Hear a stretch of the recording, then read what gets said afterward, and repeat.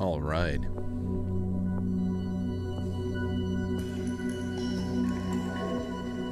Welcome, everybody.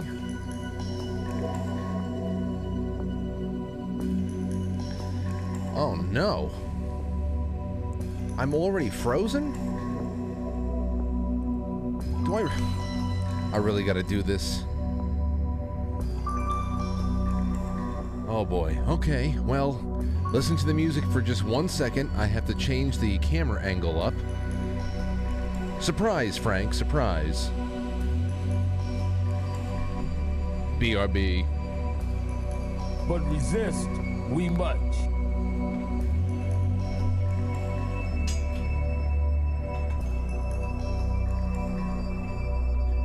All right, how does this look? Gotcha.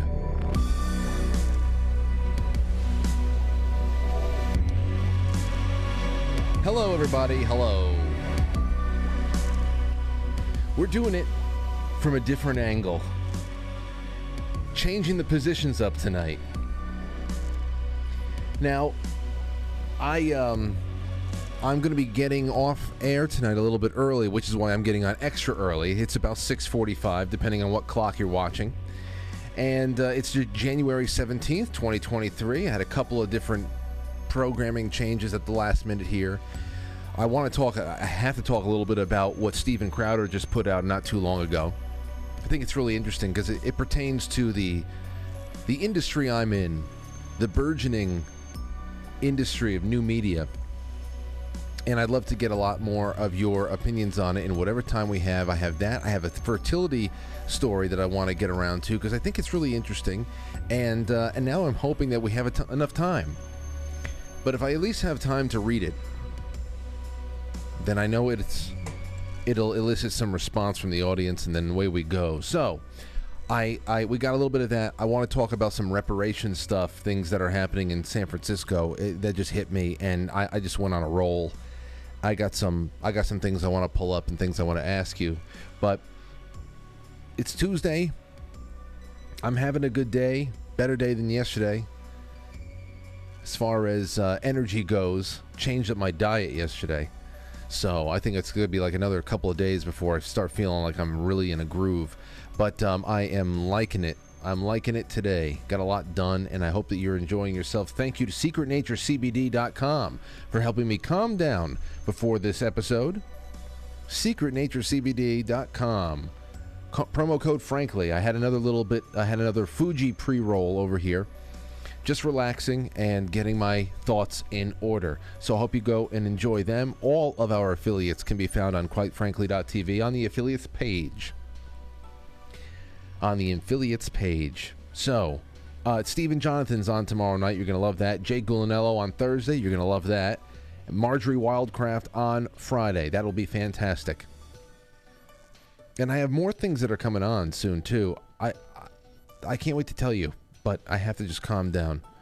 Leo Zagami put out a new blog post on the Mafia Don who was just found. Really interesting angle he takes on the entire thing. I will read that tomorrow in the opening with you all. The opening before we bring on Stephen Jonathan and start talking about education during the apocalypse. And also the Cowboys beat Tom Brady and his pathetic Buccaneers last night. A rare playoff win for my Cowboys, but Skip is happy. I know that. That's the only thing that matters. So I'm pulling for Skip because I would be the pessimist that said that this is not going to work. So who knows? Next week, Cowboys in San Francisco. It could happen. That'd be something else, huh? But Daily Mail, we're going to be jumping around into some of the grab bag items right now, and I'm glad that you are all starting to trickle in. You're probably wondering, why the hell is this so early? Well, it doesn't matter how early it is. I just want to make up time so nobody feels cheated, because I like being on for as long as I can. I want to give you a quick update on Hunter Biden. Out of all the things that we talked about last night, especially the dive into the Kanekoa thread, the one thing that needs to be walked back is the $50,000 per month in rent. Now, obviously, it looks like it jumps off the page. It's not $50,000 per month, though. It's not even for the Barley Mill address in Wilmington. This is what it's coming out. It was for the exact amount of his quarterly rent for his previous office at House of Sweden. This is from Truth Ninja. It says, trust me, there are better minds working on this, and it's a fact. Now, that doesn't, why are we more inclined to believe something like that when it just pops out without deeper examination? Because the whole story of the family is money laundering and nonsense. So, if this is one less thing off the pile of hundreds of crimes across several categories, then that's fine. Just wanted to put it out there just in case anybody, was keeping that in their mind as far as evidence sets when you're having conversations and with people who are like-minded or otherwise. Should know the whole thing. So that was $49,910. $49,910 is what Hunter paid for Suite 507 at House of Sweden. That was for an entire quarter. So you can do the math. Whew. Okay. Here's the Daily Mail. What do we got? All right, here we go. Daily Mail. Prostitutes. Did you hear about this? Did you hear about all the hoes they got out there in Davos? Prostitutes gather in Davos for annual meeting of global elite, where demand for sexual services... There's Frozen Frank. Where demand for sexual services skyrockets during the economic summit. Because they deserve to blow off a little steam, no? No? Prostitutes report a surge in business during the annual gathering of leaders. Sex workers dress in business attire and rub shoulders with the global elite. I'm sure they're allowed in. Nobody else is. The global elite tackling the world's greatest problems, including gender inequality, at the Davos Summit are fueling a surge in prostitution in Swiss resort town, writes the Daily Mail. Demand for sex work skyrockets each year at the meeting of world leaders and business tycoons who jet in from all around the world to rub shoulders with each other. Escorts are booked into the same hotels as high-powered bosses and their employees during the 5-day summit, which started in January 16th. One sex worker named Liana said she dresses in business attire so she doesn't stand out among the executives. Yeah, I don't know why. I mean, she's not the only prostitute in the room. They're all whores. Despite prostitution being legal in Switzerland, she told Bild she regularly sees an American who visits Switzerland multiple times a year and is among the 2,700 conference attendees. Liana charges about $760 an hour, $2,500 for the whole night, plus travel expenses. The manager of one escort service in Aargau, 100 miles away from the summit, says she has already received 11 bookings and 25 inquiries and expects many more to follow this week. Now, 100 miles away. What do you think? That is not the one. What do you think is going to be the mode of travel and transportation for most of those whores from 100 miles away? What do you think is going to happen? You think they're going to take the train? You think they're going to sit in a car? No. They're going to be flown. They're going to be flown. All right? Travel expenses. The Climate Change Brigade is flying their whores out to Davos. Sometimes as little as 100 miles away. You can bet your life on it. So, I just hope that some of these, any of these elites out there are not insured by Geico, because the chlamydia. Oh boy, can you imagine the insurance payouts because of the chlamydia over the next couple of weeks? My gosh, I don't even want to think about it. Not at all. Not at all. All right, here you go. This is from the New York Post, circling back around to the Martin Luther King statue, because this has taken a really interesting twist. Woke $10 million MLK penis statue insults black community. Coretta Scott King says. Or Coretta Scott King kin. So, she's saying this. Even some kin of Coretta Scott King hate the new $10 million sculpture that just dedicated to her and her iconic civil rights leader husband in Boston, with a cousin claiming it looks like a penis. The massive bronze piece, entitled The Embrace, measures 2 sets of arms holding each other, an artistic interpretation of the classic photo of Coretta and hubby, Martin Luther King Jr., hugging after he won the Nobel Peace Prize in 1964. But she says that it casts an aspersion on the entire black community. Which I say, well, I guess if you're so inclined, you can call this a slight against all black people, which I think is a little melodramatic. But this is the real problem is that this is just art now. Where is it? There you go. There you go. What the? But resist. No, that's not it. We must. There, that's it. What the hell are we even looking at here? Don't even understand. This is just modern art.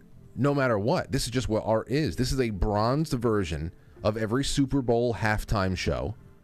This is a bronzed version of every awards ceremony you ever saw in prime time for movies or music or whatever. This is what you have slap you in the face every time you go into a sculpture garden in the Northern Hemisphere. You need to drink brioche before you go to a modern art gallery. This is what it is. So, I mean, it's melodramatic, which is to be expected, to say that this is a slap in the face to all black Americans. Like, no. Not all black Americans care. Number one, not all of them care.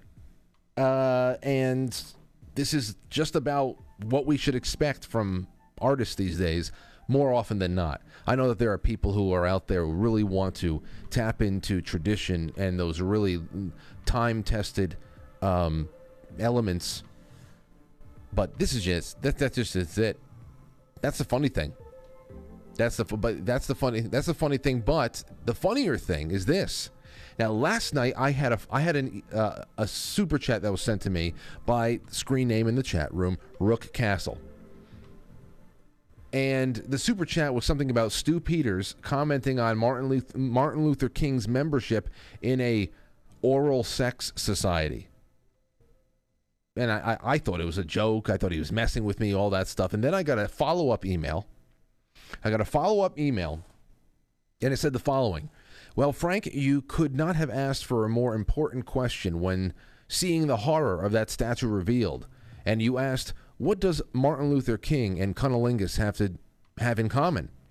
Well, surely you thought that you were making a joke, when in reality you were like a fortune teller again. And he sent me a link to Stu Peters, and it's from the archives.gov. It's from archives.gov. It is, I guess, a page in the gigantic file that the FBI had on Martin Luther King. And here is the tweet. You're not going to believe this. According to FBI documents, Reverend Martin Luther King Jr. founded the International Association. Okay, the children's got to go just for a second. I'm going to get a little profane. Get him out of here. Just Uncle Frank needs you to get the hell out. Come back in a little bit. All right. 3, 2, 1. Great. According to FBI documents, the Reverend Martin Luther King Jr. founded International Association for the Advancement of Pussy Eaters. I mean, was anyone else hip to this news? Stu Peters asks. So you read the page here. Read the page here. King told her, I guess talking to somebody, I guess it's a testimony from someone that had been alone with King. Told her, and we're talking about Martin Luther King Jr., not our King. Not King 40. Because you wouldn't need the FBI to know what clubs he's a part of. King told her that to perform such an act would help your soul. It would help you. So to allow somebody to go down on her, or I guess, King announced that he preferred to perform unnatural acts on women, and that he had started the International Association for Advancement of Pussy Eaters. Now, I don't know if that's just him saying, I started the club on pussy eating. You know, that could just be something that you quip about when you're trying to pique interest. But perhaps the club exists. There are far worse clubs that exist. But according to the FBI, it is an unnatural, horrible thing. Las Vegas, Nevada hotel was the scene of another king's sex orgies.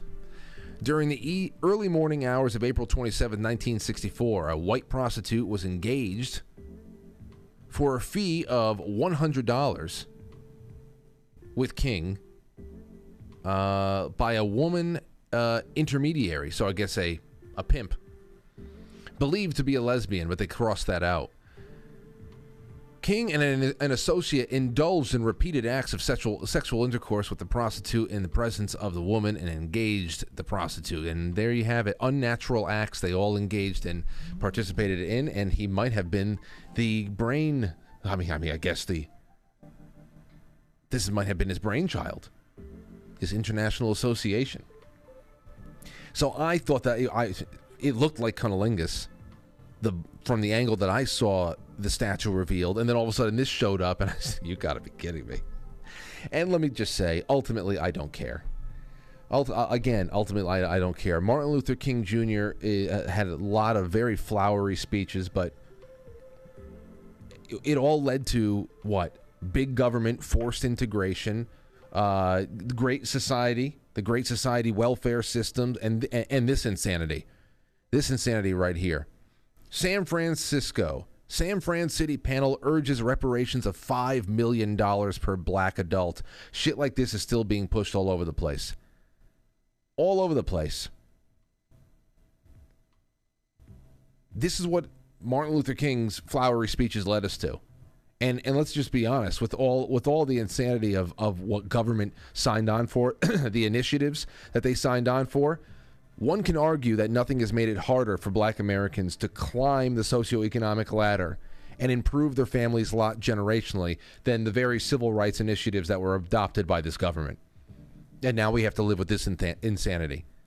In spectacular display of what happens when woke politics intersects utter financial illiteracy, a San Francisco Government Advisory Committee on Reparations has recommended the city pay eligible black residents age 18 years and older $5 million apiece.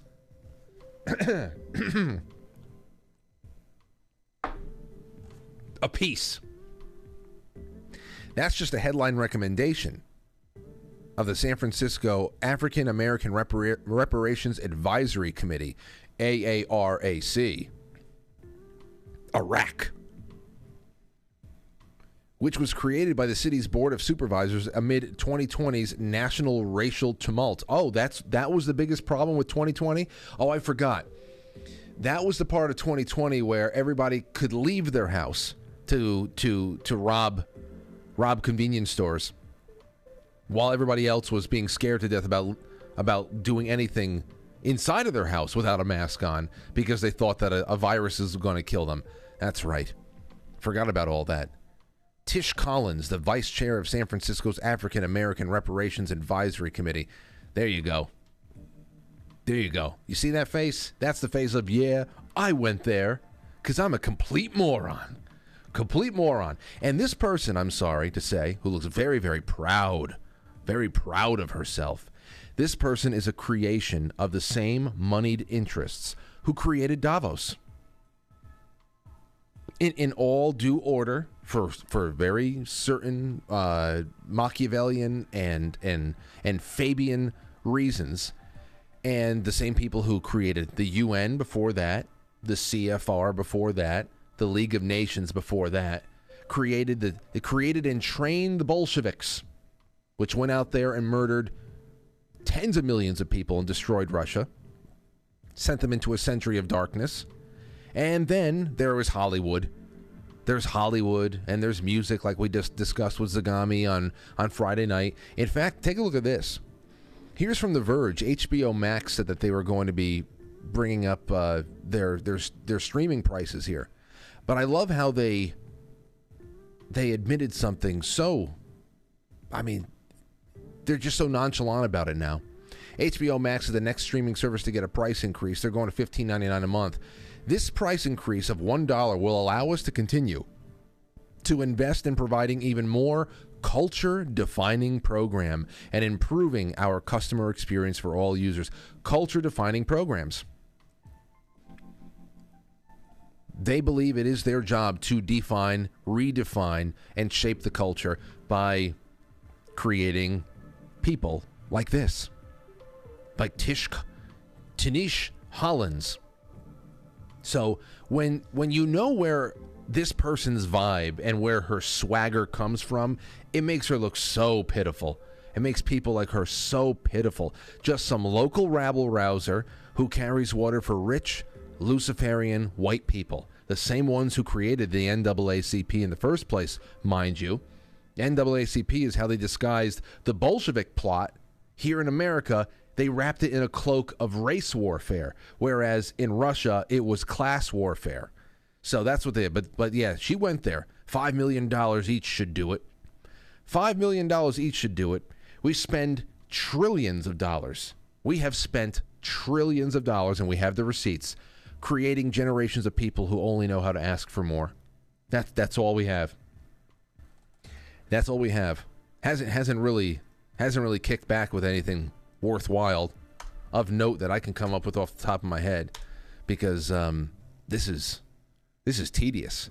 And again, like I said, last night in the opening, when we were talking about digital dollars and all that stuff, I said in last night's opening, do you think a person, the average person, but especially a person like Tanish Collins over here in San Francisco, who wants to give $5 million per person out of, she says, the group said that this measure will get blacks out of an inescapable cycle of debt so they can build wealth. No, that's not how. Building wealth is all about mindset and is all about vision and is about work ethic.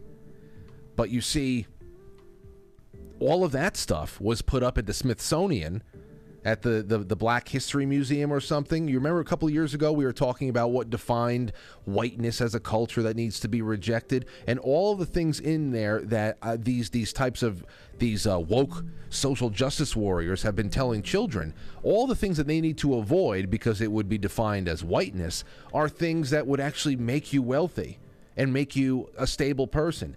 Different types of family values, having an entire family together, work ethic, being on time, all that. So they say all those things are just constructs of a white society.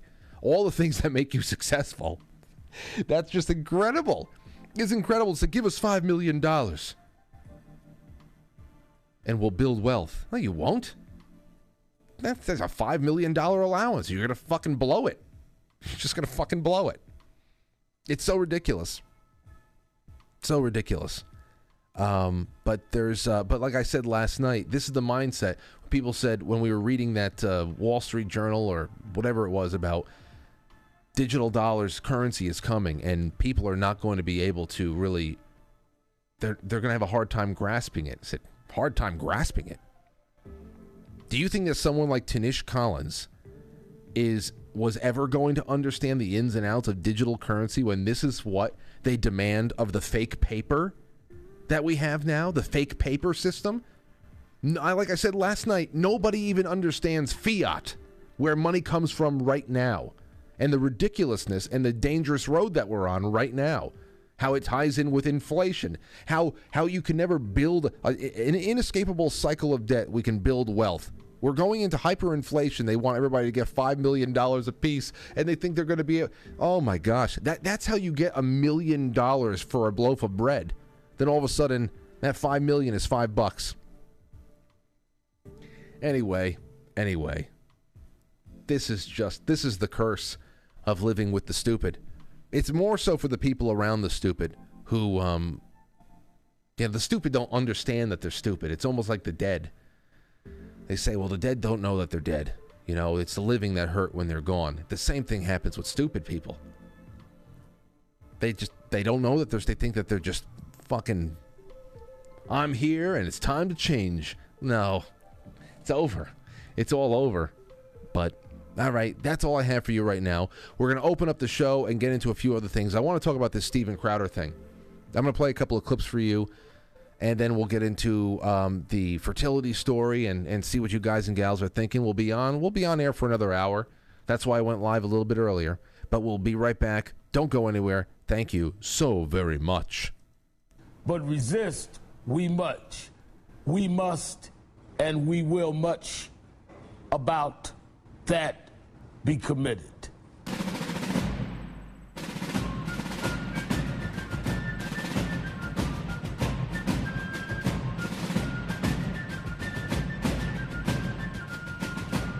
You let one ant stand up to us, then they all might stand up. Those puny little ants outnumber us 100 to 1. And if they ever figure that out, there goes our way of life. It's not about food. It's about keeping those ants in line. That's why we're going back. Does anybody else want to stay? Let's ride!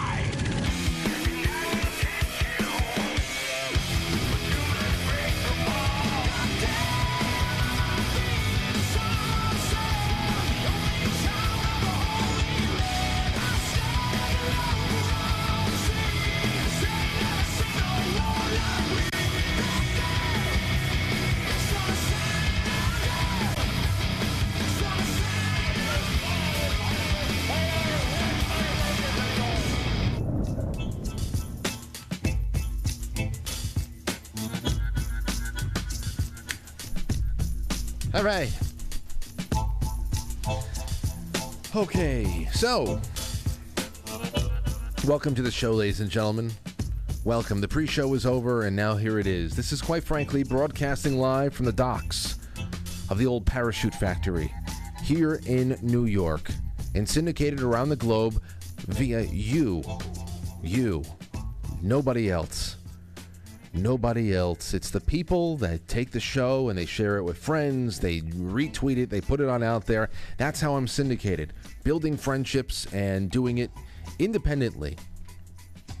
And thank God for that, because there's a lot I'd like to talk about tonight. And Steven Crowder just has created a way that we can talk about it.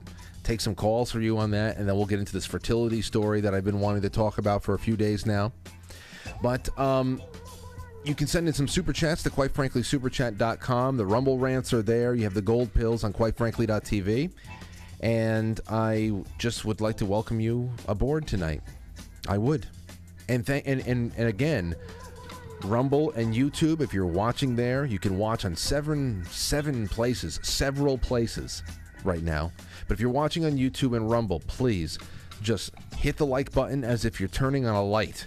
When you go into a room, you know, you walk into a room, you turn on a light. That's what it should be like when you get to Quite Frankly every night at 7 o'clock, or even after the fact. Hit play, hit like. Thank you for helping us grow the show. It's working in big ways. All of a sudden, we gain like 300 new subscribers on YouTube. Is it possible before we are finally completely taken down that we can hit 100,000 subscribers? We're not that far away. Let's just see what we can do. To hell with it. Kicking and screaming. All right, welcome. I already told you about that. And I was going to ask the question, did the deep state turn on Joe Biden? And I don't really give a shit, to be honest. You can call in with your theories about what's going on with this as it gets harder and harder for him to avoid what's going on with the evidence of his dirty dealings. But I would, in fact, still would like to get in touch with...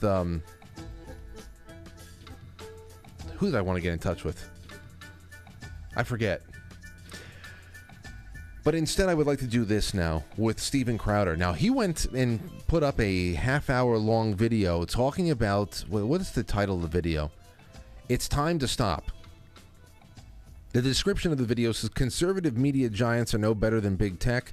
The people you thought were fighting for you have been putting quick profits and the appeasement of their tech overlords ahead of any real conservative values. I can't continue if this does. It's time that we put a stop to the big con. So I'm saying to myself, very interesting. I have my own thoughts on things like that. I've been doing this, it's one thing to be doing a show as successfully as someone as Steven Crowder. But so if you want to talk about measure of success, audience size, and income, whatever. But to have been out there actually doing it longer than pretty much almost everybody. I've been out there longer, dabbling with new technologies that were not. You remember that? You don't remember this, obviously, but I remember in 2007 when everybody just started life casting. There was one time when we said, okay, well, we found out this life casting thing, but we don't know how to get all of our finished audio through all of these video streams that were happening all over the place. They're starting to pop up on Justin TV, which eventually became Twitch, and Ustream.tv, which is where we settled in from 2007 until 2015. That's when, I really started I switched over to YouTube. But there was one time that we weren't even able to sync up our audio and our video, where we had an audio stream live on live365.com that people would show up to Zidalza.net and hit play there, and then they could also hit play on these video feeds that were in my bedroom and Anthony's bedroom next door, and Mike was in there, and we're doing our show, and so people can kind of see and watch us at the same time. But it was you're listening to two different streams, and obviously there's delay and it looks a little weird, but these are the things that we wanted to do to make the vision right. And then the internet just started providing you with finished products on the consumer end that just take a webcam stream and dial it up whatever way you want. It got a lot easier. Then you can just start concentrating on marketing a little bit more. So yeah, I've been around to see a lot of things, and to also see the rise of corporate new media. I can't doubt. I have to say that everything he's talking about right here, which I'm going to show you a little bit of, I have to imagine it's the Daily Wire, because he's already been with the Blaze. He's already been with the Blaze, and that was CRTV before that. Then they bought out the Blaze, and they actually took on the name and the logo. And he talks about that in the beginning of this, how it was just a difference of approach. What that approach is, I don't know. I think it might tune into the whole thing, because the Mark Levins of the world, I listen to them for very specific things when they're talking about legal proceedings, because they're lawyers and all that shit. But for the most part, they're big government guys. They're interventionists around the world, big time stuff like that. They are all for globalism in one way or another. They're not as pure as you think. So I never really go all in on one person. And then there's other groups that get bigger and bigger over time, and then you just kind of watch what happens to them internally and externally. And I'm just so happy that that there's a lot of us out there. Just remain independent. Just do your own thing. Make friends out there. Yeah, appear on other people's shows. Have them on yours. Have hard conversations. It doesn't always have to be pretty or comfortable, but there is definitely new big bullies inside of what was a big need. In the beginning of this, and I'm going to play you some clips, and then we can listen to a little bit together that I haven't heard before.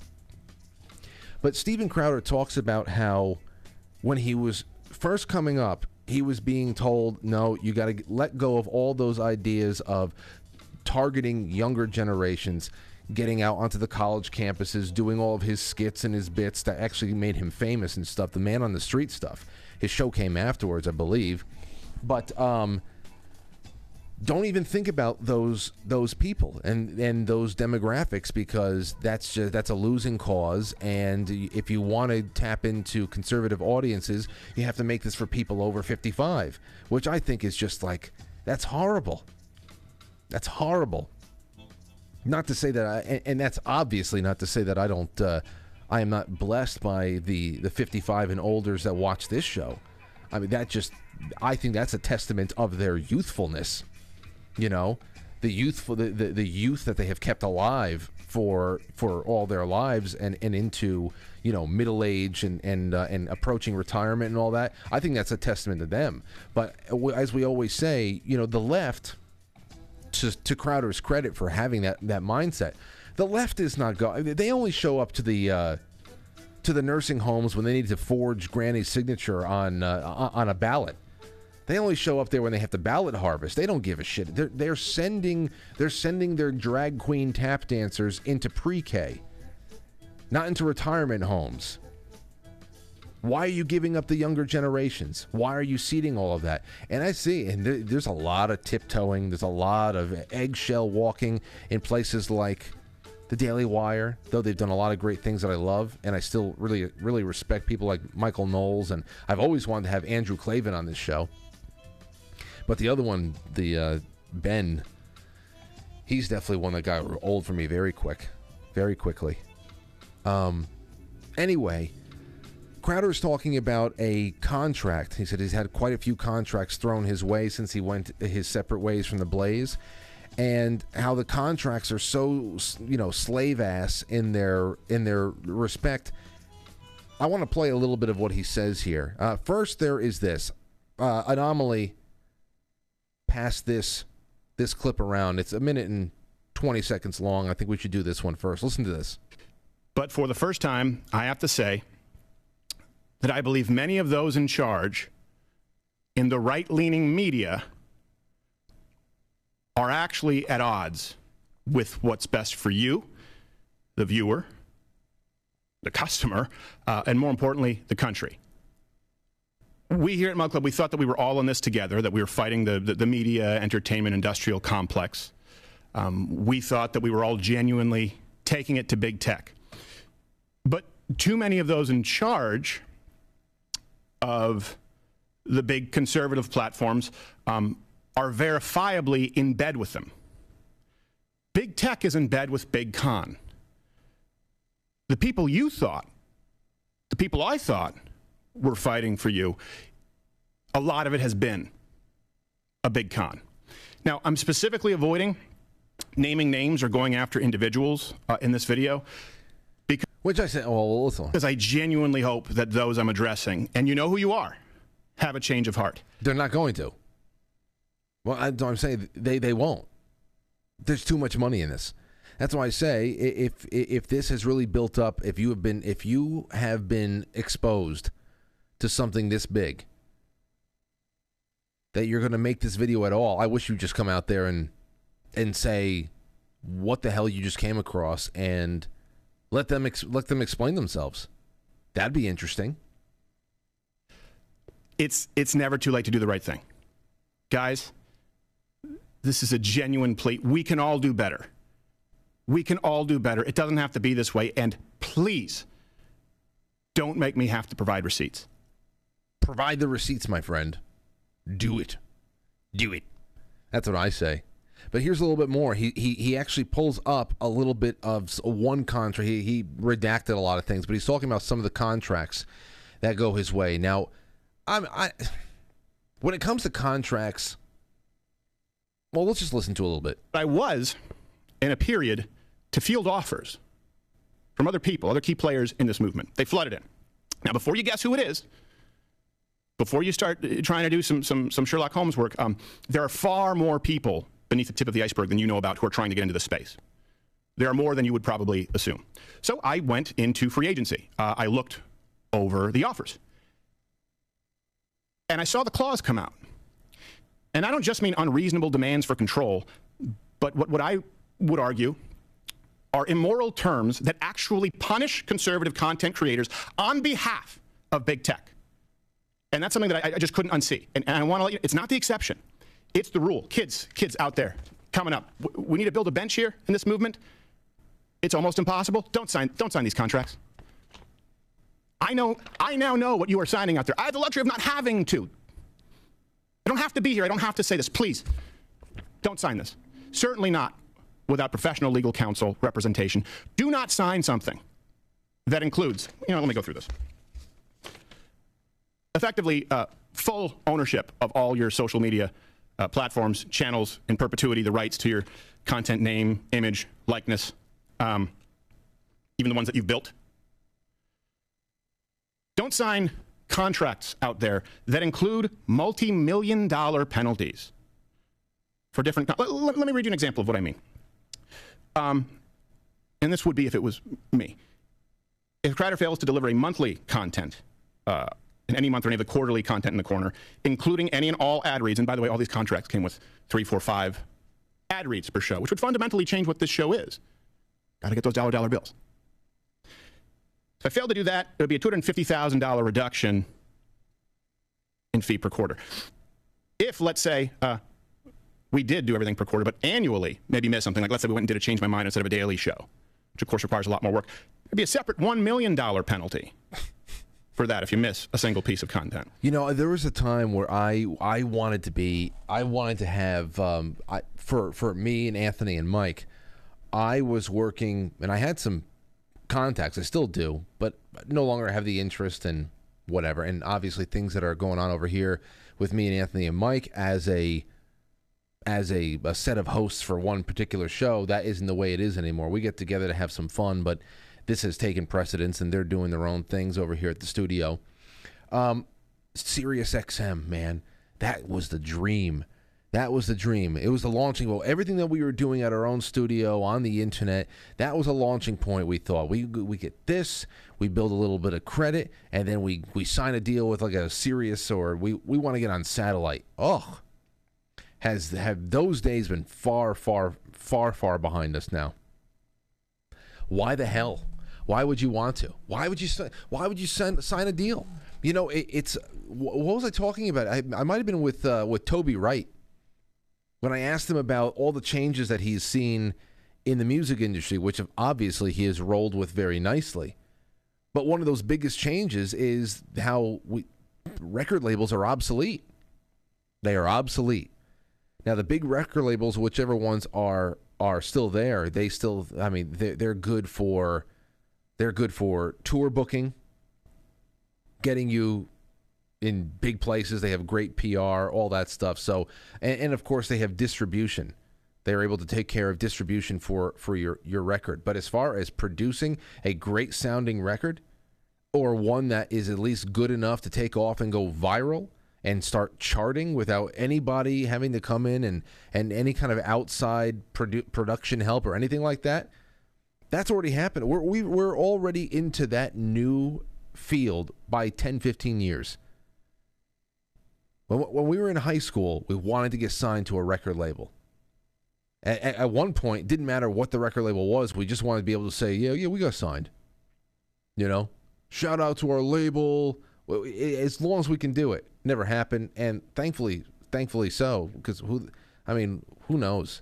I mean, I guess there's some situations it would have been a good one, good experience, but you think of how that changed so quickly afterwards. Same thing with the Sirius XM. Same thing with this. Now it's being shown that we are able to hit so many more people and say things in ways that they cannot control. Now, here's the really big issue, though. People who are doing new media, especially if they're talking about news and culture and all that stuff, they just need to be able to learn to walk the tightrope better. All right? Now, sometimes it doesn't matter how well you walk the tightrope. It's the fact that you're being effective and they just want you out of there. But there are other reasons why a bigger network would want to keep your baser instincts at bay, and that's because they don't want to be fighting legal battles for slander and libel and all that other stuff constantly. I understand that. You have to learn how to put forth an opinion, use the word allegedly, in my opinion, all of that. So there's certain protections you have to learn there too, if you're going to be an army of one. And but all this ownership, the ownership is big. The ownership over people is big. And if you didn't think that was going to happen in conservative circles, my God, the whole point is here. What I think Crowder is getting to is that they're not actually conservative people. That they're all working. They're working in tandem with that same poisonous big tech arena to keep us in proper orbit, for the illusion of there being some kind of counterbalance, and at the same time not really moving the needle in any considerable way, because you're making content for only the cigar and whiskey retiree groups who, show up to dinner in a bow tie, show up to dinner in their house on a Wednesday night in a bow tie. The Gilmore Girls conservatives. That's what I'm feeling a lot of. It's a very stuffy crowd, absolutely. Crowds that probably would not want to deal with me, or I don't know, be seen in the same room. But I understand ownership is all about it. Now, as far as control over the narrative and where you can or cannot go, I give credit to Crowder for doing a lot of really ballsy things on the street, especially when it comes to gender, when it comes to reparations, when it comes to a few other really big topics. He does not hold back. He's a pretty good debater. He's a pretty good listener, and he's pretty good in when you're not even doing debate, it's just dialogue. I think the dialoguing has been pretty interesting over the years. A lot of other people don't do that. I don't know what he stays away from when it comes to elections, election integrity, election theft. I wonder where he goes with that. But the other places like the Daily Wire, they won't touch things like that. That's why I just think it's the Daily Wire, because who else could it be? And I would expect it out of them. Something tells me, though I like individuals there. Something tells me. All right, so you can let me know what you think. We'll go let's go, it's 7:30 here. Let's just go a couple more seconds. And the amount of content required is not in line with, frankly, it's worse than Disney. It's worse than ABC. It's worse than NBC. It's worse than CBS. This is ownership of you and everything that you do. But here's, just to drive it home, don't sign something that has another $100,000 daily penalty if it's not signed off on beforehand. You get hit by a car, you have a sick day, you can lose $100,000 a day. Hey, anyone wonder why there's burnout in this? Anyone wonder why you have kids come up and they leave and never to come back? You think if you had that kind of a penalty, you think if someone said, hey, we're going to penalize you $10,000 every day you miss coming into work, you think you'd be stressed? Oh, man. Yeah. I mean, that's I am a hard enough boss for myself. The stress I put on myself is incredible. But it would be wrong. It would be a very, very bad, combative, horrible situation if I ever had somebody above me. That's why I ever say, hey, Frank, would you ever take on a network offer? No. My demands for the network or anything that came to me and wanted to syndicate, quite frankly, my demands would be too much for them, because they would be nothing. Say, okay, maybe we take 2 commercial breaks and you can sell whatever ads, give me a split, but no creative control. I'm doing all my engineering, all my own production. You have no creative control. You cannot censor a damn thing I say. Who the hell would sign on for that? Nobody would. So I'm fine with it. I'm totally fine. And that's why I always just say, whenever you find independent media that you like, embrace it, support it, and don't look back, because we are through the threshold now. We are through the threshold now. At one time, not too far off in the not-so-distant past, we were knocking on the door, but now we have kicked the door down, we've walked on through, and we've got more. We've got more than they could produce into existence. And they want it. They want to buy it. So hold out, ladies and gents. Hold out. Don't go anywhere. Don't go anywhere. All right, so here's the next thing I wanted to do. It's a 7-minute read. I want to get through it, and then I want to open up the calls, get you guys and gals calling in, and just talk to me for the rest of the evening, because I'm getting off around 8:15. It's already 7:36. And this is what I wanted to do. It's about a comedian who now wants, here's the headline, meet the donor-conceived comedian who wants everyone to know how corrupt and unethical big fertility is. Now, when I started a show thread very late in the day. I didn't know if it was going to get any responses. It got one response and a few others on Twitter and elsewhere when I posted it. But the show thread was this, and you'll see.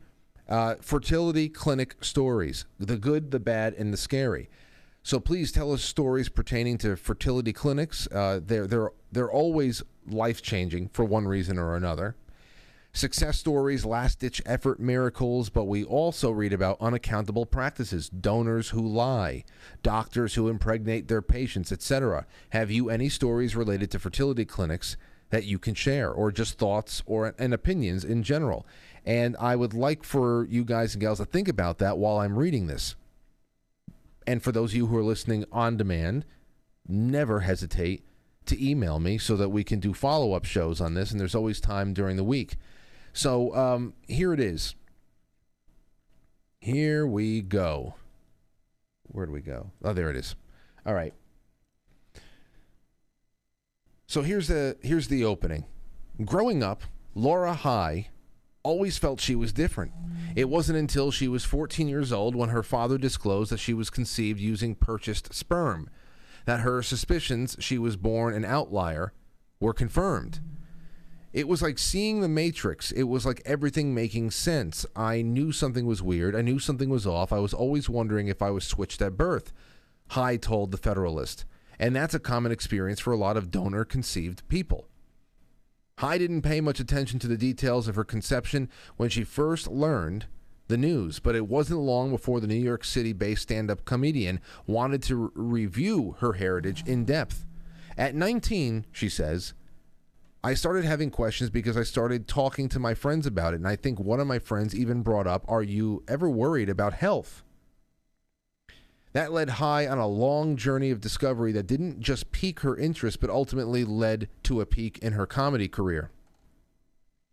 When High was 19, she decided she wanted to know more about her biological father and his health profile. Her first step was to reach out to the doctor who facilitated the procedure for her parents decades ago. He told me, your donor was anonymous, so even if I knew who he was, I couldn't tell you who he was. But I don't even know who it is because he came from a clinic, and that clinic burned to the ground along with all of your papers, so I can't even tell you your history. But I can tell you your donor is completely healthy. High recounted. I don't know how you can tell us that.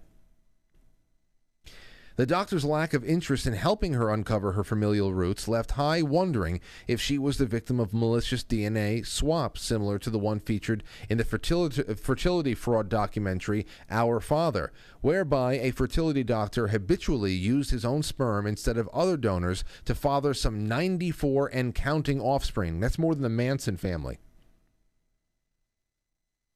Raising a slew of ethical and potential inbreeding problems by her parents' doctor. Determined to figure things out for herself, High used an ancestry DNA to determine her genetic background. That's when she stumbled across the cousin of her biological father. Eventually, High connected with her half-siblings who were also conceived using biological matter. What? Didn't get this far. To her amazement, High and her half-siblings all realized they struggled with similar genetic medical issues that they strongly suspect were inherited from their biological father. Without records, verification from their biological father, or aid from the same industry that facilitated their conception, however, there was no way to prove it. That was frustrating for High, and it signaled that this industry, which masquerades as a way for adults who dream of becoming parents to make that a reality, was a nightmare for many. Now, this is the other that is one thing I want to be able to get context on, because somebody in the Twitter comments had said, general thoughts about it, and they said, well, it's turning babies into commodities, and I can't bring myself to go that far with it. As far as fertility clinics, artificial insemination, whatever, there are a lot of people who try for most of their lives with their husband or wife, and they try and all they want to do is have a baby. And while they're still able to try some things to do it with their sperm, their egg, their bodies, they just want that so bad. I don't think I cannot project the the intent of, just wanting to buy a baby for it as a commodity or a fashion statement onto people who genuinely want to have a family. So when it gets to genetics and fertility, obviously there are offshoots of this topic and this industry that are going to very dark places. And obviously, not all that is glitters is gold, and there must have been much more of a nightmare culture to the industry that we did not know about. But again, nothing is helped by broad strokes. I don't think that this is just for people who are into designer babies and things like that. And yeah, so here you go. To her amazement, she found all of her half siblings. The industry is driven by profit. It's driven by how much money can we make. The infertility industry should be the place of miracles. It should be the place of happiness. It should be. But it's the place of medical rape and kids getting sick and exploited and eugenics.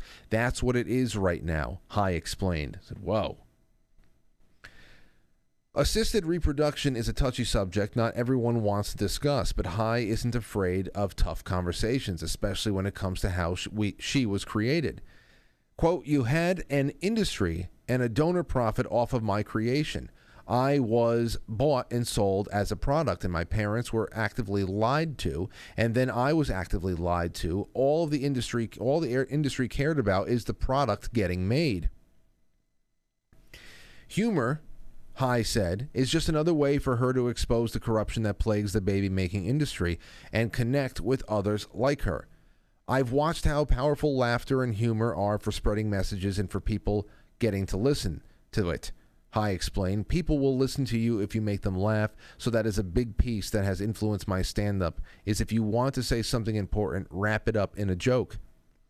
More than 559,600 followers on TikTok and another 27,000 plus on Instagram later. High has a bipartisan audience that's willing to listen to her seemingly radical, true statements about the fertility industry. Donors' conception, as it is today, is legalized eugenics. That's what she says. Whether on social media or stand-up, High desperately wants Americans to understand that the multi-billion-dollar industry that manufactures millions of babies each year is riddled with unethical practices. Quote, I think it only takes a few horror stories to really show society the fine print and for them to realize, holy shit, how bad it is. Because then also, recipient parents are looking at the bill that they paid, and then they realize they paid thousands and thousands and thousands of dollars for literally nothing, for no guarantees whatsoever. There may be some redeeming qualities to assisted reproduction, High said, but the fertility industry itself is corrupt to the core.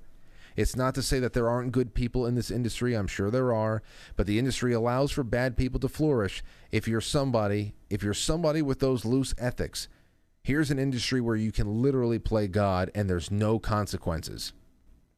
Well, yeah, there was other, there was other doctors that did that same kind of scheme of using their own sperm to impregnate, I don't know, dozens of people. And because there were certain state laws that did not, didn't say where the sperm would come from or anything like that, some of those doctors that were just impregnating people's wives, and then you have to raise that child. What a struggle that must be. What a struggle that must be, knowing the origin story and the deception in that.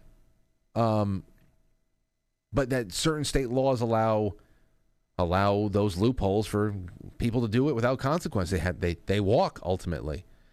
But reining in an unregulated industry, this is where she goes from there. The whole basis was, I just want to find my family, but it's turned now into me fighting for legislation. Thanks to her platform, High was able to team up with others conceived by and concerned with the fertility industry to get fertility fraud and other legislation passed on both the state and federal levels. Well, state levels. You have to amend the Constitution. You'd have to get a constitutional amendment first, Miss High. We are literal walking pieces of evidence, and we talk and we can prove with our very blood how the infertility industry lied. So top legislative priorities reining in big fertility. High maintains should be making it federal crime for a doctor to switch out a donor's sperm with his own and ensuring the verification of gametes, donors, medical history. So the owners of this, their whole medical history. I don't know how you do that on a federal level. Of course, you can just pass it and pretend like we do everything else with this in this country. We can always just do that. But I want to see what you guys and gals think now.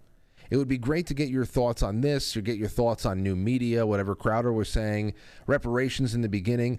I'm going to go and take a really quick intermission break. When I come back, we'll get to your super chats, calls, and that's how we will close out the last 25 minutes or so. I hope that you're having a good time. It's a short one, but it's short and sweet, and we will be right back.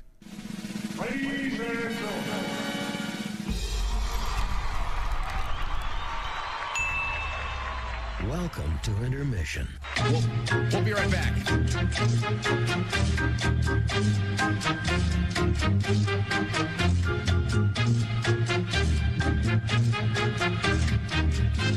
Yeah, intermission.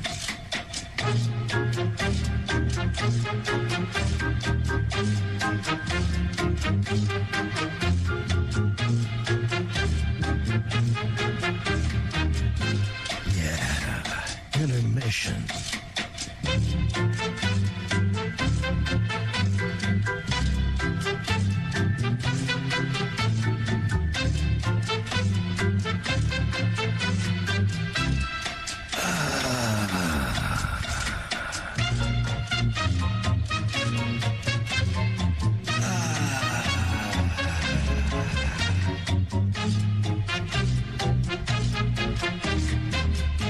Entering, quite frankly. Quite frankly. Quite frankly. Quite frankly. Quite frankly. Quite frankly. Quite frankly. Quite frankly. Quite frankly. Quite frankly. Quite frankly. Quite frankly. Quite frankly. Quite frankly. Quite frankly. Quite frankly. Quite frankly. Quite frankly. Quite frankly. We all support quite frankly. Quite frankly. Let's go, Brandon. Not quite. Quite frankly in Roma, Italia. I really like you. You're very smart. So everybody watch. Quite frankly. With Frank.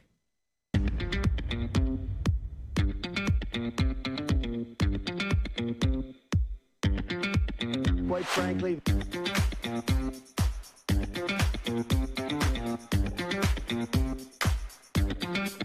How dare you?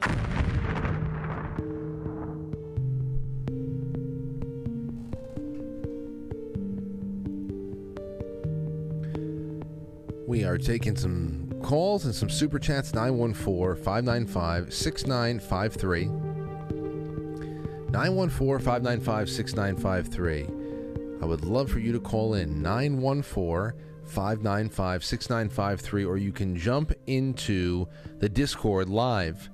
You can just jump into the tonight's main topic room, or anything else. Just make yourself seen and heard. Call on in. 914-595-6953. So here is a response from Ranger L. And Ranger L says, I think that they're frequently taking advantage of people. That is fertility clinics. I think they're frequently taking advantage of people. They milk people for lots of money and pump them full of drugs for the hope of having children. There was a lot of evidence that medicines and food additives were causing the fertility problems. Now they push the shot, which was causing further fertility problems. It will be insanely expensive, and because so many will need and want fertility help, it will soon be rationed, requiring a government permit to approval from some panel that decides if you are worthy, probably needing a good social credit score. They already ration organ transplants much like this. You know, that is fucking scary to even conceive of that, especially since you saw how they were rationing certain COVID drugs. You remember that? I was like, I didn't want anything that they were selling, but that did not stop them from having open conversations about how these certain drugs that are coming right off the assembly line needed to be prioritized for black people and brown people first because of disparities in income and healthcare inequality and all this other stuff. When we saw that, I said, oh my God. Oh my God. They create the artificial need for something that they only have to distribute and in limited qualities, and then they anoint themselves God. Once again, just like with everything else with healthcare, they said Obamacare does not create the impetus for death panels. That is ridiculous. Oh, it doesn't? That's exactly what you're doing. You're deciding who gets what care based on how viable their life is and their working situation is. And then those same architects of Obamacare came out a couple of years into this like insolvent from the beginning program, saying that after 75, there's no real reason to live because you're no longer contributing to society. I didn't know that contributing to society, I guess, is that social contract again, where you have to be breaking your back for the common good. And then once you can't break your back anymore, you got to go because we can't take care of you. Society that you help build can't take care of you so it all goes into that because it's one thing after another. It is one thing after another. And then they create these crises and they create these other environmental situations with radio frequency, with the over-processed foods, with what's going on in our drinking water, with all the medicines we already take, OTC and otherwise. And they're wondering, everybody wonders, aside from our ideological problems in society with feminism and environmentalism and everything else that is driving people to not have children anymore, a lot of it is a political choice not to have children. And then the rest of it is that we actually see on a biological level, testosterone is just plummeting and sperm count is plummeting. So there's so many things. There's so many things that have been thrown into the mix to screw us as a species. Imagine that. It gets to the point where in the next however many, maybe a generation, less than that, we have such a big fertility crisis that just like with all the other rationing that was going on, only certain types of people are able to apply for baby help. Only certain types of people are able to apply for it, and then they'll put an order into you in one of those fake wombs facilities that we were reading about before. The 30,000 babies a year. But who gets it? That'd be a great way to level out all the races, level out all the racial, with the population. This is eugenics. I mean, end game. I definitely have to imagine that this is a part of the end game. No doubt about it. I can see that being I can see that waiting for us at the end of this shitty rainbow. No doubt about it. 914-595-6953. 914-595-6953. Take a call from Chris in the UK. What's going on, Chris? This is the part of the end game. I turned you down. Hey, Frank, how are you? I was really finding your show tonight's really good. I'm an adopted baby or an orphaned baby, right? Mm-hmm. And I often wonder if these clone babies in the future will have souls, if they'll have, because I don't see if they have an artificial conception, without those two spiritual beings being bumped together like you and, ourselves are with our wives and our girlfriends when we have children. We have that soul connection. That's not going to happen in these artificial wombs, and they can't create that, right? That's a really interesting theory about it's not just the sperm and the egg. It's more so about the bumping of two spirits that kind of leave a little piece of both spirits behind into this one the act of conception. But what if you have sperm and egg harvested from two people who love each other, are committed to each other, but have been having problems otherwise? What if it's not through natural conception where all that bumping and grinding is going on? Does that baby then not have a soul? Well, maybe it's the energy or our spirit energy that we create while we're together, and it's like putting two crystals together to have a third crystal. Mm-hmm. Because I think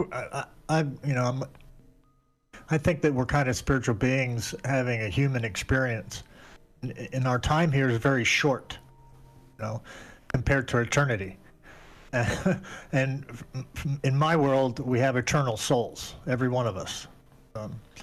That just is who we are, But I just also wanted to mention to you, you were talking about syndication and affiliation earlier, and I'm very grateful and humbled by you allowing me to syndicate your show on our website at the Independent Broadcast Network. I really appreciate that. Thank you. And it's people like you that I love doing work with, because it's simple. It's just like, okay, well, I can't syndicate a lot more over here on my end because there's only so much bandwidth.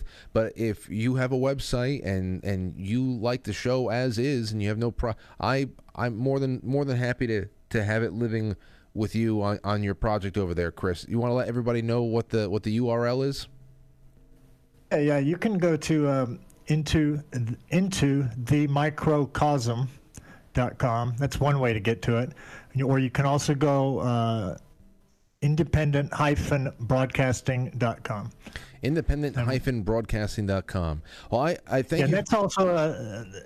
we have people from Costa Rica, Hawaii, Japan, Australia, myself, you. And it's based out of Jimmy Jean's place in Santa Cruz. He's the main character behind the system, like you are behind, quite frankly, TV, right? Well, I can say one thing, Chris, and thanks. Number one, thanks again for the call, and thanks again for the thank you and for the support. But number two, I'm very happy to know that Chris will not be levying any $100,000 fines if I say anything that he doesn't like over here, or if, God forbid, I take a night off and don't tell him. So that's nice. That's what I'm talking about. Good interaction on new media and the doorway really being open. 914-595-6953. 914-595-6953. Would love to get a few more people on. Let's see here. The Hearn says there is a Netflix documentary called Our Father, which is about a doctor in Indiana. Yes, absolutely. That's one of those things. How do you rein that in? Kayak Dog says, RN, I am convinced that the hormones and drugs that women have to pump into their bodies to conceive this way has a negative impact, but it's a big money system. So who is going to look into it? People are so blinded by their desire to have children that they just listen to the experts. So-called experts. Okay, let's take a call from Art. Art from New York and James from El Paso. Keep calling. I would love to have you next. Go ahead, Art. Art? Okay. James from El Paso, you're on now. Hey, Frank. I just wanted to comment on the conservative media, independent media topic. I can see a good analogy with Alexander the Great and some of these bigger conservative media outlets. And here it is. Towards the end of his campaign, even after being a brilliant tactician and fighter, leading his men into battle, he began to adopt some of the tactics, techniques, and procedures of the enemy that he was fighting. And you see the same thing happening with these conservative outlets. And I kind of noticed this myself in watching them over the years, because initially I was actually really drawn to Daily Wire, Blaze, some others, Fox, and then they started to get kind of bland and dry. Like, you're not really pushing the envelope very much. And I just wanted to draw that correlation there. And then, of course, if I had to liken you and a couple of other content creators to anybody, it would obviously be the Spartans at Thermopylae. Well, and that battle of Thermopylae, that would be. It's probably going to be like that. It's probably going to be like that. The integrity of one person that has a critical mass of people that will listen. that could really block up a doorway in a big way. They can blockade out gigantic corporate interests. It could happen. Yes, sir. I mean, obviously they have other ways of destroying you, as we're seeing it happening, which is always frightening, and it makes growth seem like a little bit of a thing that you shy away from, because you just want to be able to I don't know, go out there and do what you got to do. But this is war. You start realizing that this is war, and it's frightening. It really is. But again, I think when you bring up the Thermopylae type of that analogy there's so much empty calories out in the corporate media world, whether they are pretending to be progressive and they have to keep rehashing the same old bullshit, it'll work this time nonsense, and the conservative TM trademark conservative groups. I don't know. You get good sound bites out of them from time to time, but as you said, there's something indefinable sometimes that is missing from the whole thing, and it feels like, I don't know, like a cheese puff. It just crumbles. It looks like it just a cheese curl, I should say. It just crumbles under the weight of everything, and who knows where it all goes. I'm glad that there's people like you out there, and not just you. There's definitely others. Lots of them. But I'm glad that there's people out there that refuse to bend the knee, and that will always, say what they need to say the truth, and aren't afraid of it. So thanks for doing what you do, and keep it going, man. Thank you, James. I also think, that's what Crowder had said in the beginning, and it kind of harkens back to something I've said a lot about the years that we were doing these broadcasts, and there not being anybody out there. There not being anybody out there. Crowder says in like the first 5 minutes of that stream that he did, that he was told that we, the audience, don't exist. That if you really want to focus in on getting into a nice conservative or a non-liberal, little bit more of a traditional American, space, and breaking into new audiences and making this into a career, you got to stop thinking that you're going to find any semblance of a libertarian, small government, pro-individual youth. You gotta get away from it. And that's the big trap. That's the big trap. That keeps it sterile. That keeps the left firmly in control of the culture for an extended period of time. And it's what I always said. The thing that I really enjoyed the most about the journey is seeing the opportunity and seeing the change in the landscape. Obviously, we're in bad shape, but there's so many more people to share those concerns with. There's so many more people to prepare with over the next 5 to 10 years, however long it is. There's so many more people to read the news with and have a conversation with and do these shows and have it be heard. That is something that you saw arrive around 2014, 15, 16. Trump was a big part of it. That was definitely a huge shot to the arm because, as I like to say, 2008 was the first election that was decided by social media. First election that was really decided by social media or a big influence. No, I should say it was a big influencer. That is when Barack Obama and all them, they started really taking advantage of social media. By 2016, it was the first election where social media was really the thing that won the whole thing. That's when the bottom fell out of the old news network kind of atmosphere that we grew up with, the Dan Rathers and all of the world. All that stuff went away, and we just knew it was us versus the intelligence community and all of their little puppets in skirts and suits in New York, Los Angeles, and Washington, D.C. So things changed so quick. It really did. And in that course of time, I saw, it was amazing to finally see people arrive and get in front of people. And it's like, this is always patting myself on the shoulder for not stopping. would never have wanted to miss out on this party.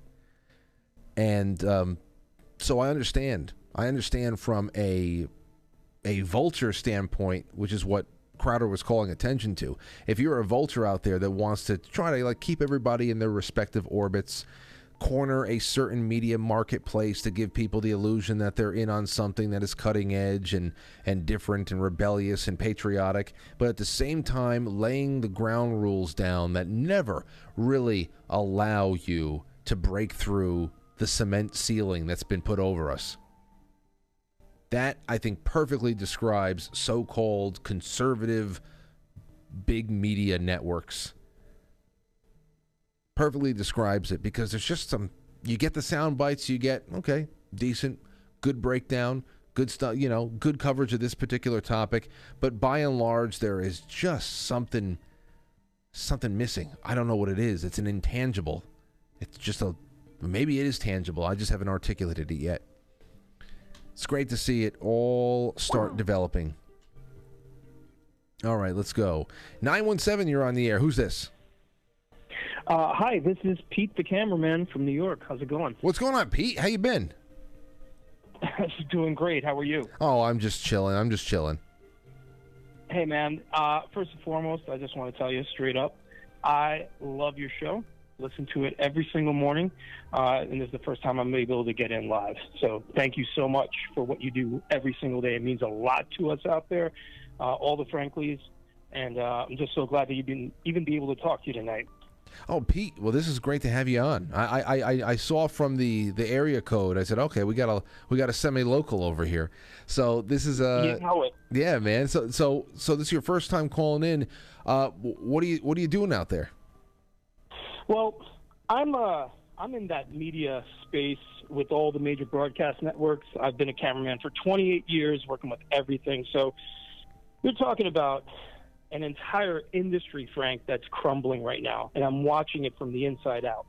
And it's kind of sad because, in part, it's really put a dent in my pocketbook, right? Because I'm not out there shooting as much because the networks are just not hiring us, right? But it just gives me such a sense of glee to see what you've been able to do and creators like yourself have been able to do out here in this space and destroy the monopoly on information that these tyrants have had for so many years. It's a death grip on us, and seeing it every day, right? Like watching these people create these stories out of thin air, watching them twist words. I'm talking major networks, Frank. I've worked with them all, right? It's no one's not guilty, and it's a horrible thing to see.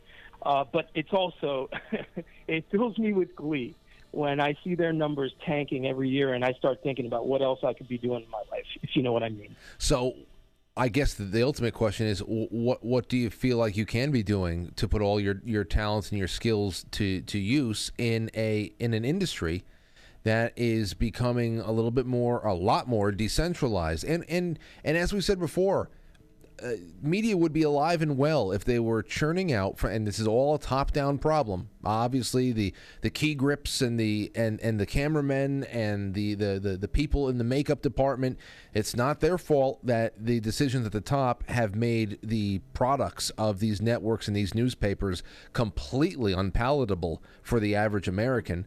So where do you go from there? What are you thinking about that? Well, I'll tell you what. A lot of people are kind of moving into live streaming events, things like that. They go corporate. I mean, these are the entities that do pay, Frank, and we all have our bills, we all have our stuff. Oh, I understand. And I also had a podcast for a while. I just recently left. It was a firefighter-centric podcast that a friend of mine had me hop on and work with, and I produced that and directed it for 3 years. But I've moved on since.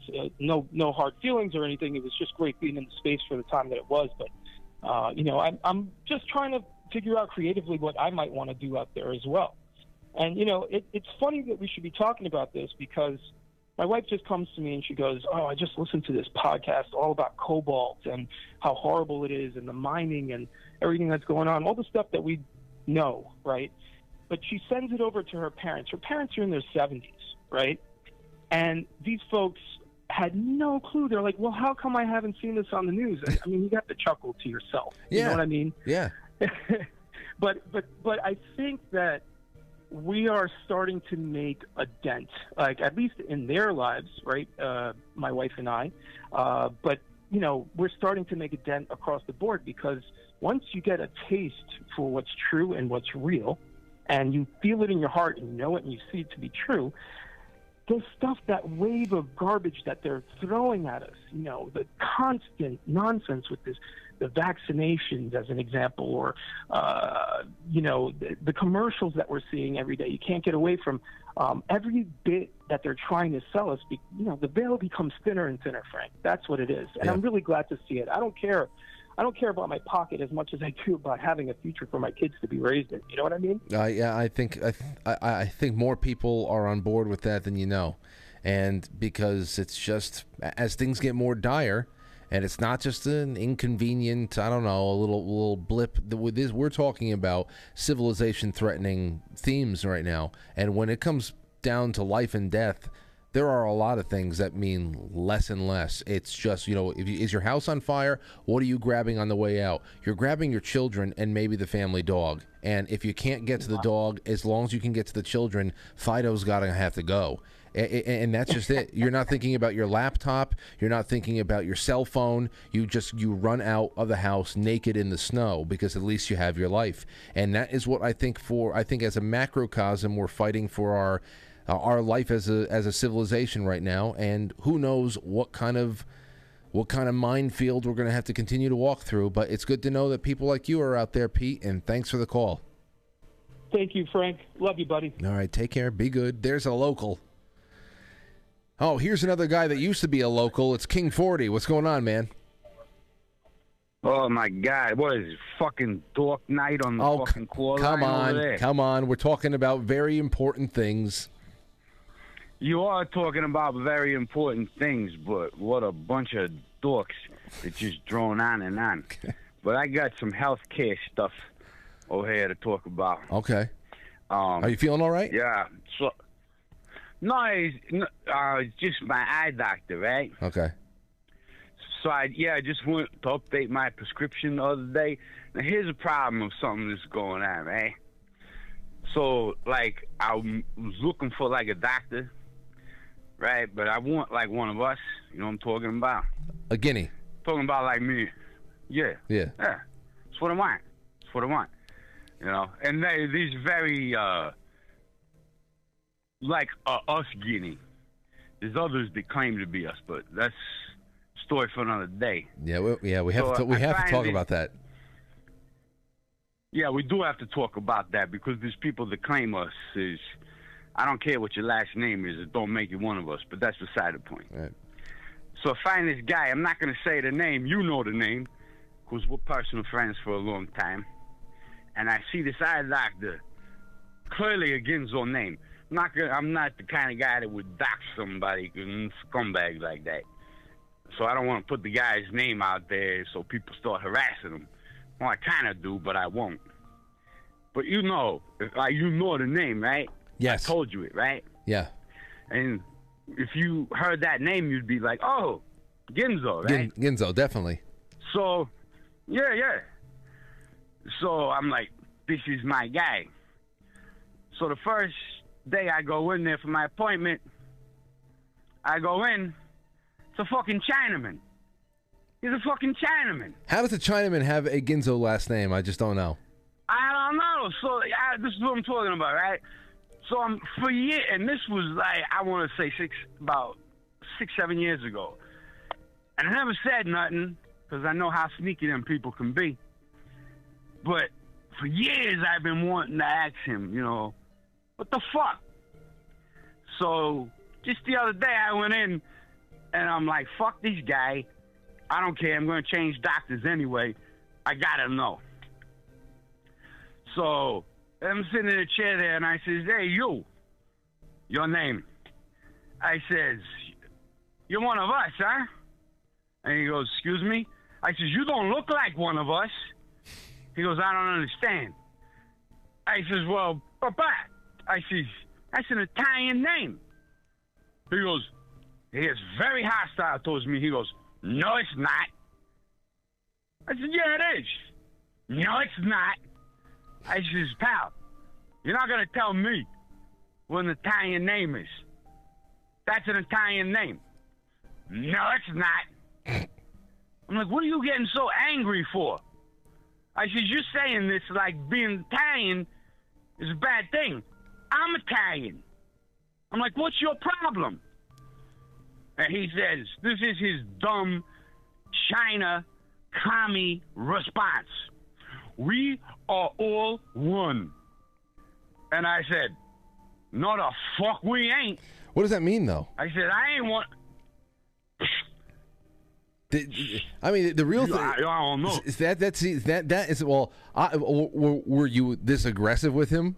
Did he feel like he was getting shaken down or something like that?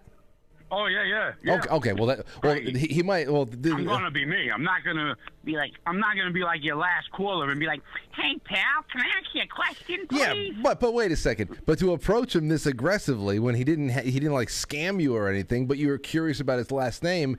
He scammed me by using one of our names, and he's a Chinaman. So the only reason why so if a Chinaman walked through the door and you were expecting a Ginzo, then that you should have just got up right there and said, no, I'm leaving. I thought you were Italian. Well, but here's the thing. Where I live, I don't have a lot of options. If I go to the next one, it's another one of them. But wait a second. But if I leave his office, then I go to Bruce Lee's office. Then it's Jackie Chan. Then it's Jet Li. And, I don't have a lot of options. I leave one Chinaman for another. Did he give you a good... Did he give but at least them Chinamen ain't...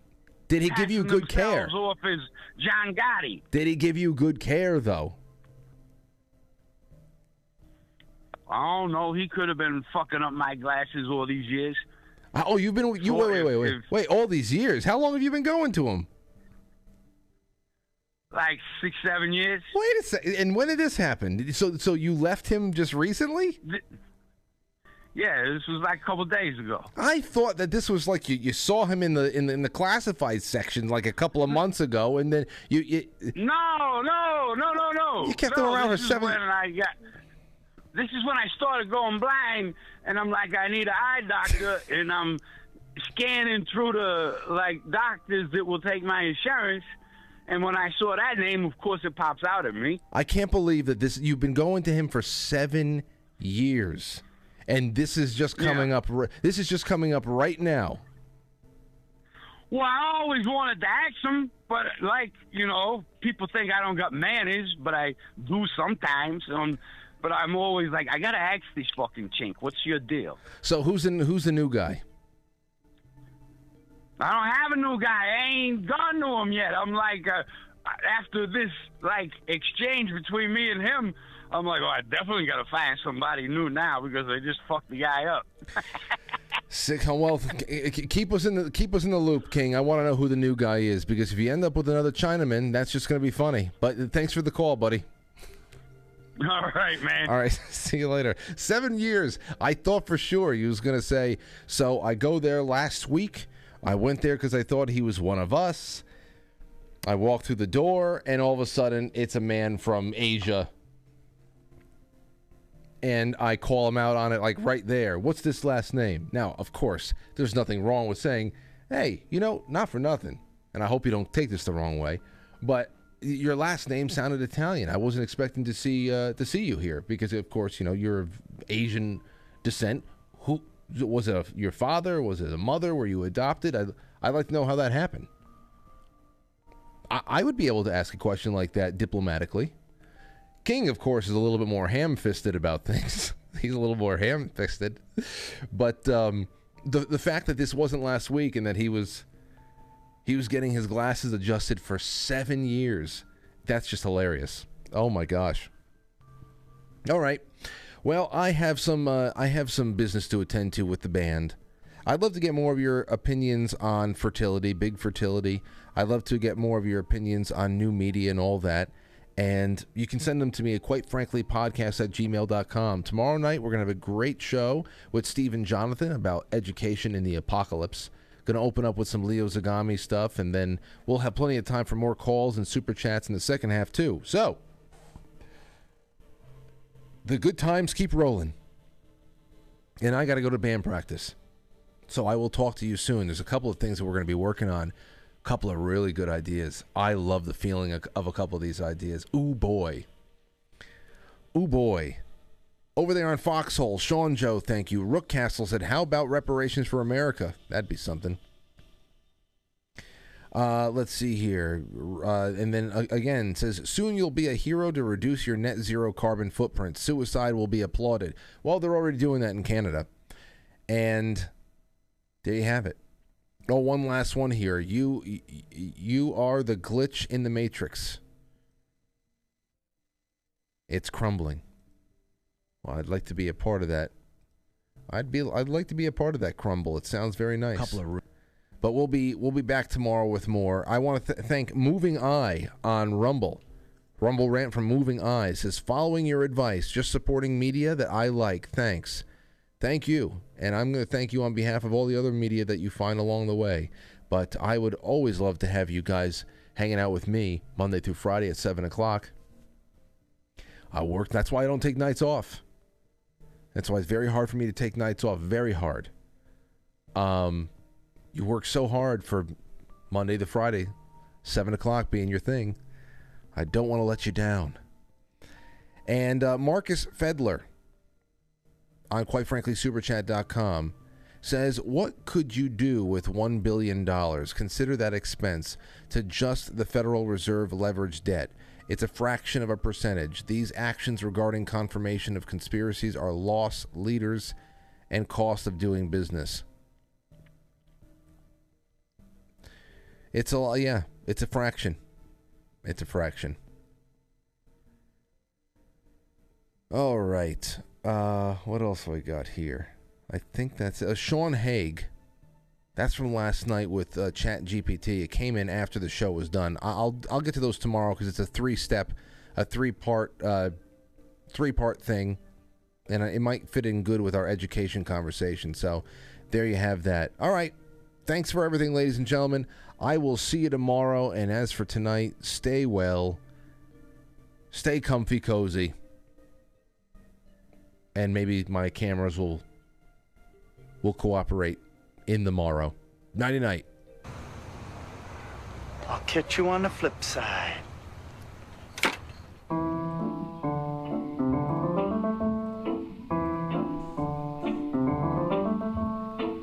Quite frankly, is film for a live studio audience. And now, our super chatters, starting with Marcus Fedler, Sean Haig, Silky Johnson, and more. Thank you to everybody on Rumble. Thank you to everybody on Foxhole. Tomorrow, I'll be here at 7 o'clock, ready to do the deed.